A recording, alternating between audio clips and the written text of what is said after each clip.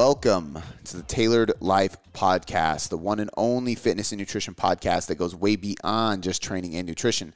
I'm your host, Cody McBroom, and today with me I have Dr. Brandon Roberts, the Chief Science Officer of Tailored Coaching Method.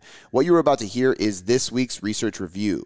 Every single week, we're going to bring you a short 10 to 20 minute podcast breaking down one specific topic, diving into all the research and teaching you as much as possible and giving you application takeaways to use this for a science-based approach. So stay tuned and get ready for this week's research review. So today we're going to dive into full or partial range of motion for hypertrophy. So for those listening, this debate or this conversation or this question, battle, you could say, is basically the idea of if we're trying to target hypertrophy, so muscle growth, even for those who maybe don't want to get quote unquote bigger, your goal is fat loss. Like you still kind of want to train for hypertrophy for the most part. If your goals are aesthetic, this is what we're talking about, but we're going to use the term hypertrophy.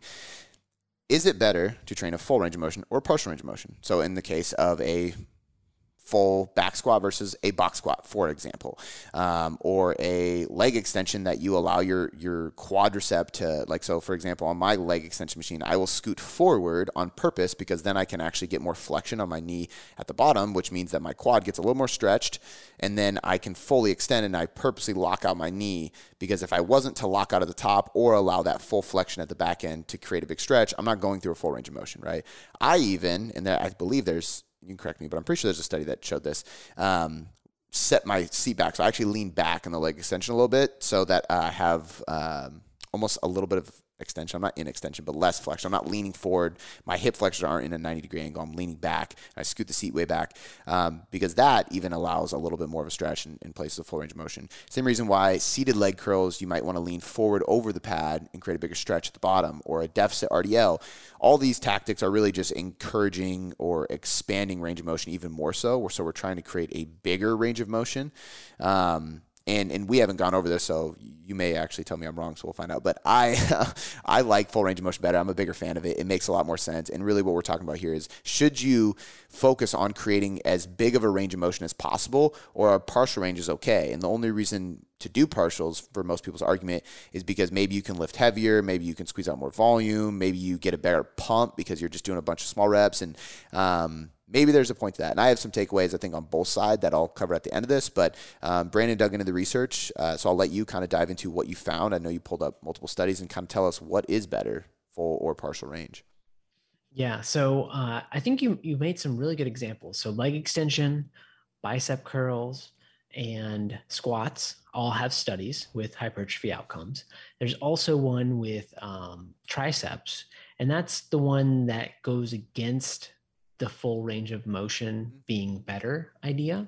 And so the studies that we'll highlight, one of them, the tricep studies, is Goto et al. So it's from 2019. And they basically found that partial range of motion in a skull crusher, so laying supine, doing a tricep extension, kind of imagine yourself doing that, is better when you go partial range of motion. And the reason for that is because you lose some kind of tension on your muscles when you lock out your triceps in that position. Now, if you're leaning over, if it's opposite, and you're doing like rope push downs, you don't lose the same type of kind of contraction. So you can modify exercises to be better. But that's the only study that shows, hey, partial range of motion may be better. Now, on the flip side of that, there are 3 or 4 different studies that show, hey, if we're doing bicep curls and we go all the way down, right? You get a full extension, come back up. It's super annoying and I hate it. You can get like 20% more hypertrophy in your biceps, like versus like a half rep. I feel like that's pretty significant. That it's pretty big. There's another study that did, I think, that got like 5 to 10% in the biceps, or sorry, in the leg extensions. So again, you're like, the way you describe doing your leg extensions is like the perfect way. You want a full range of motion. You want to keep tension. You want to stretch it not as much as you can, but a lot. So you're activating the full length of muscle. So leg extension, bicep curls, good for full range of motion. Squats also. doing full squats. There's a study that compared full squats to quarter squats. There is an interesting note that when you're looking at strength, so not hypertrophy, strength, you are better in the range of motion that you work out in. So that's the other caveat to this range of motion kind of argument in general. But for hypertrophy, the group that did the full squats had more muscle growth. So there was even a meta-analysis that looked at these, and I think they pulled 16 studies, and I had to re-look at the meta-analysis because I don't know if there's that many. But basically they summarized the literature, did a meta-analysis, and found that full range of motion was better for hypertrophy. So that's the kind of studies, literature. The main two studies are McMahon, Pinto, and Goto. And so those are the ones I kind of look at and really liked. Yeah. I think some things to just throw out at people that they can kind of grasp too, like old Poliquin quote actually matches up with what you just said too. Is the quote was, "Strength is gained in the range it's trained," which makes sense. Specificity, right? And this is also why people might ask, like, well, why would you have basketball players do box squats instead of full squats? And it's like, well, some of them are 7 feet tall, first of all. Second of all, because nobody squats ass to grass when they go out for a rebound. They do a quarter, maybe a half squat, most likely a quarter squat. If there's any value in full squats for a basketball player, it's probably actually from a hypertrophy perspective, just to put on some muscle in the off season to give them some weight, to play on the court. But again, it's cool that it's proven by studies, but it's also very obvious in some of those scenarios, right? The triceps one's not so much, but that makes sense. There's different heads of the triceps, so that's cool. That makes sense that it would be that way. I also know, for example, if anybody can do this, if you take if you do a push down on a cable, but you don't put a rope or a bar or anything on it, you just grab the, what are those things called? Like the hook for it? Yeah, whatever it's called. There's a word for it, but it's like the little ball thing with a hook. But if you grab just that, and you can do it two-arm, you can do it crossing the cables, or you can just do a single arm, but you actually go into a full push down, and then you hyperextend your shoulder. You actually pull your shoulder into retraction. Your tricep will light up even more. And part of that reason is because, again, if we're encouraging a full range of motion there, we're going to let a tricep stretch completely by bringing our hand all the way up and almost like doing like a curl. And then when we push down, we're going to get into a full contraction. And part of the triceps job is a little bit of shoulder extension from an anatomical perspective.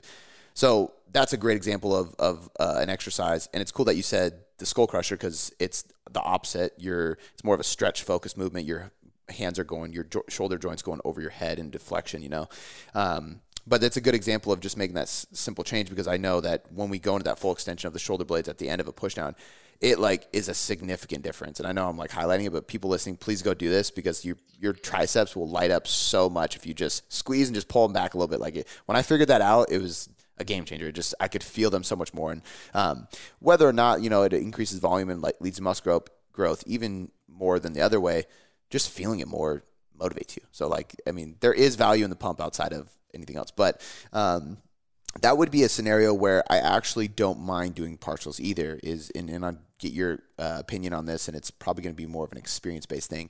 But I remember doing a Mountain Dog program. So John Meadows, for anybody listening. And he would have these quarter rep partials at the end of certain sets on a certain week. So it would be like doing hammer curls, and on your final set, after you finish your full 10 reps, you do as many quarter reps on the bottom of the range as you possibly can. Now, you finish your 10th rep, and you're basically smoked. You've already done 10 full range of motion curls for 3 sets. You're already kind of there.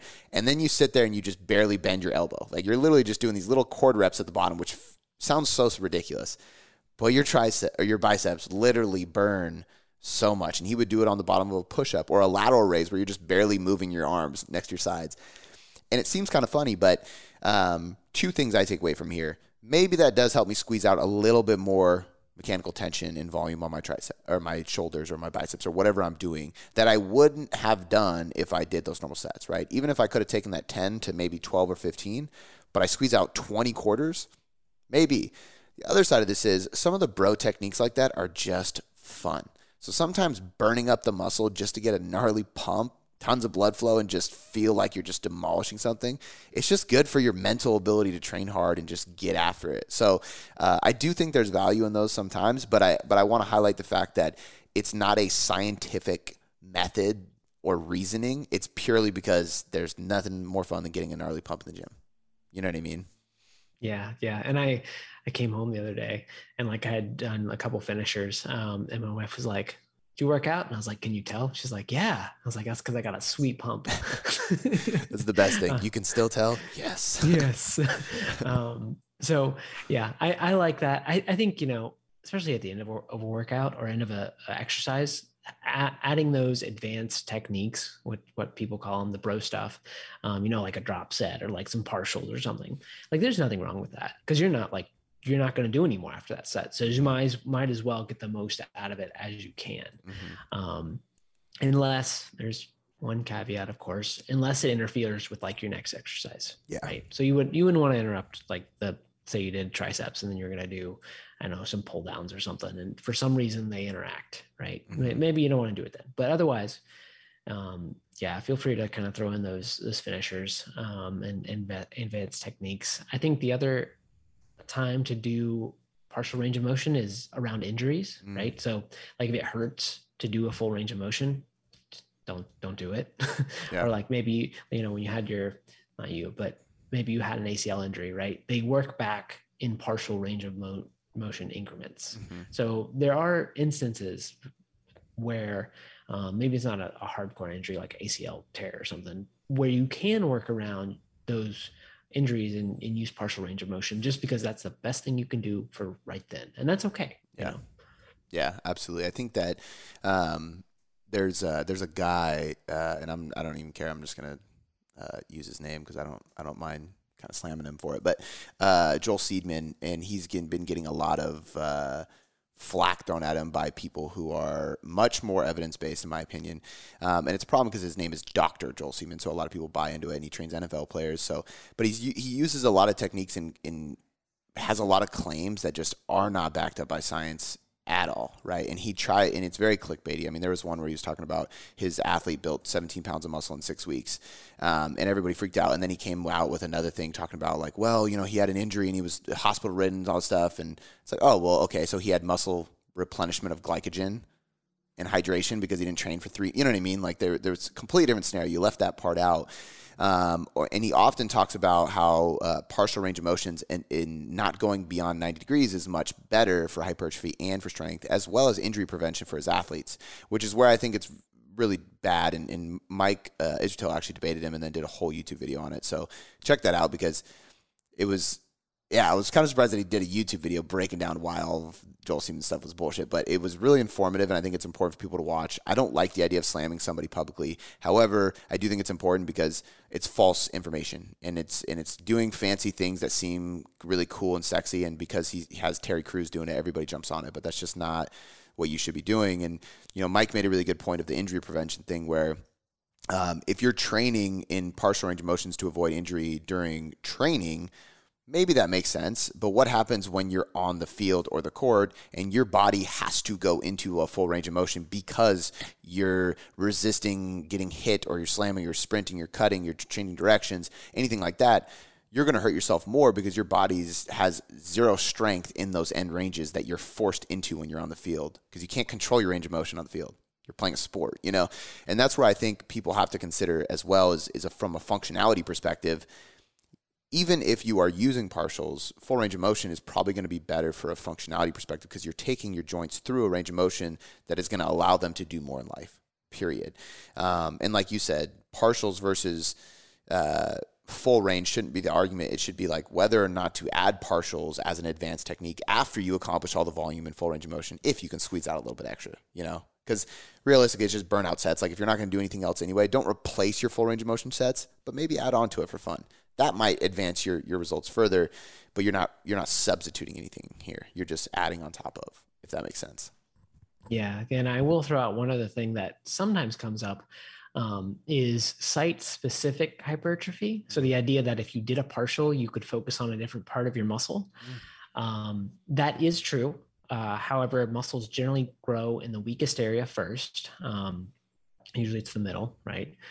So there are some studies that show that if you do partial range of motion, you can make your muscle grow at a certain place more, but we don't really want to look like that. And I don't know how feasible it is, because usually they're like untrained people, or how important it is over the long term, right? So like site-specific hypertrophy is not a good reason to use partials. It may happen as a byproduct, and that's okay, but like don't try to make the top of your biceps bigger by doing like just the middle range of motion, right? So Yeah, I see that sometimes. I would even say like sometimes, I don't have any science to back this up. This is just my thought process. Joint positioning would probably influence that just as much, if not more. Like I think there's even like a leg extension study where it's like pointing your toes in while you're doing leg extension may not cause more hypertrophy, but it may be more specific to a certain head of the quadricep, right? And obviously, you know, seated leg curl versus a lying leg curl or an RDL, like all these different things, they're placing tension in different places of the hamstring because we're doing a hip hinge, which is stretch based. We're doing a leg curl, which is a shortened, muscle shortening, a contraction based movement. But we're also doing one with hips extended. We're doing one with hips flexed. Like these things play a big role as well. And I would say changing the variety of your joint angles throughout the week while training your muscles multiple times, or even if you're just doing a leg day and you do lying and seated, you're hitting the muscle from different areas in full ranges of motion versus partials. I think that would probably be, in my opinion, the best route to take. Yeah. And I think, you know, it's important to have different exercises in your program so that you get those different components. Like don't just do the same exact exercises every single workout, right? You need a little variation, not much, but a little bit, right? So maybe like for leg day right now, I'm doing, give you a perfect example, leg press and RDLs one day, and then deadlift and squats on my other leg day, right? Yep. Very complimentary, and seems to be working well. So that's kind of like one way I'll do some of that exercise manipulation. Yeah, that's like and I do that very often. I think that's like I would consider that a hypertrophy focused daily undulated periodization almost, right? Like I do seated leg curls one day, lying leg curls another day, right? I do same thing. I do like my back squat on one day, and then I do like a split squat variation that's somewhat similar because I don't have machines here. But we do that. I do that with rows. I do that with all kinds of things, and you can just change things slightly. I do a incline hammer curl one day, and I do a barbell supinated grip curl another day, right? Overhead tricep extension, which now I'm going to do partial ranges because I learned that today. Which, you know what's funny is actually makes sense because I was doing partials with a guy that owns a gym out in San Diego when I was down there doing some content with them and stuff. And we were doing overhead tricep extensions, and I was talking to him about how I hate overhead tricep extensions. I never feel my triceps nearly as much. And part of it is because I can't load it up very heavy because that lockout is very difficult for me. Well, now I know I'm just going to crank up the weight a little bit and maybe stick with partials and see if I get a little bit more out of it. And I would prefer a skull crusher as well. I just never like an overhead cable extension as much. I don't know if it's my flexibility or what, but yeah, it's never been my favorite. Yeah, me either. So, okay. So takeaway for me is that partials suck. Full range of motion is way better. No, I'm just playing. Full range of motion outperforms partials 90% or more of the time when it comes to hypertrophy. And I would probably throw out functionality. I don't think you can do a study on that, but I would say it's probably best for injury prevention as long as you don't have a current injury. Like you said, if you have an injury, rehabbing around it. I've torn my meniscus and ACL, so I've had multiple surgeries on my knee, and that's exactly what we did. We started with partials, and we worked up to doing full range of motion. So it makes sense, but in most cases, full range of motion should probably be what we're targeting, and then if you have the time and the energy and you can do a little bit more volume so you can recover from it, throw in some partials, some drop sets, some fun stuff like that because it just makes it intense and fun at the end of a set or on your last set of multiple sets, and it can add to, but it doesn't replace the full range of motion. Do you have anything to add to that? No, nailed it again. That's solid. Perfect. Well, as always, guys, thank you for listening. If you have any research topics or things you want us to dive into the research on, click the link in the description that says Ask Boom Boom. You can ask us anything. You can throw out topics, whatever you want, and we will dive into the research and we'll bring it to you next time.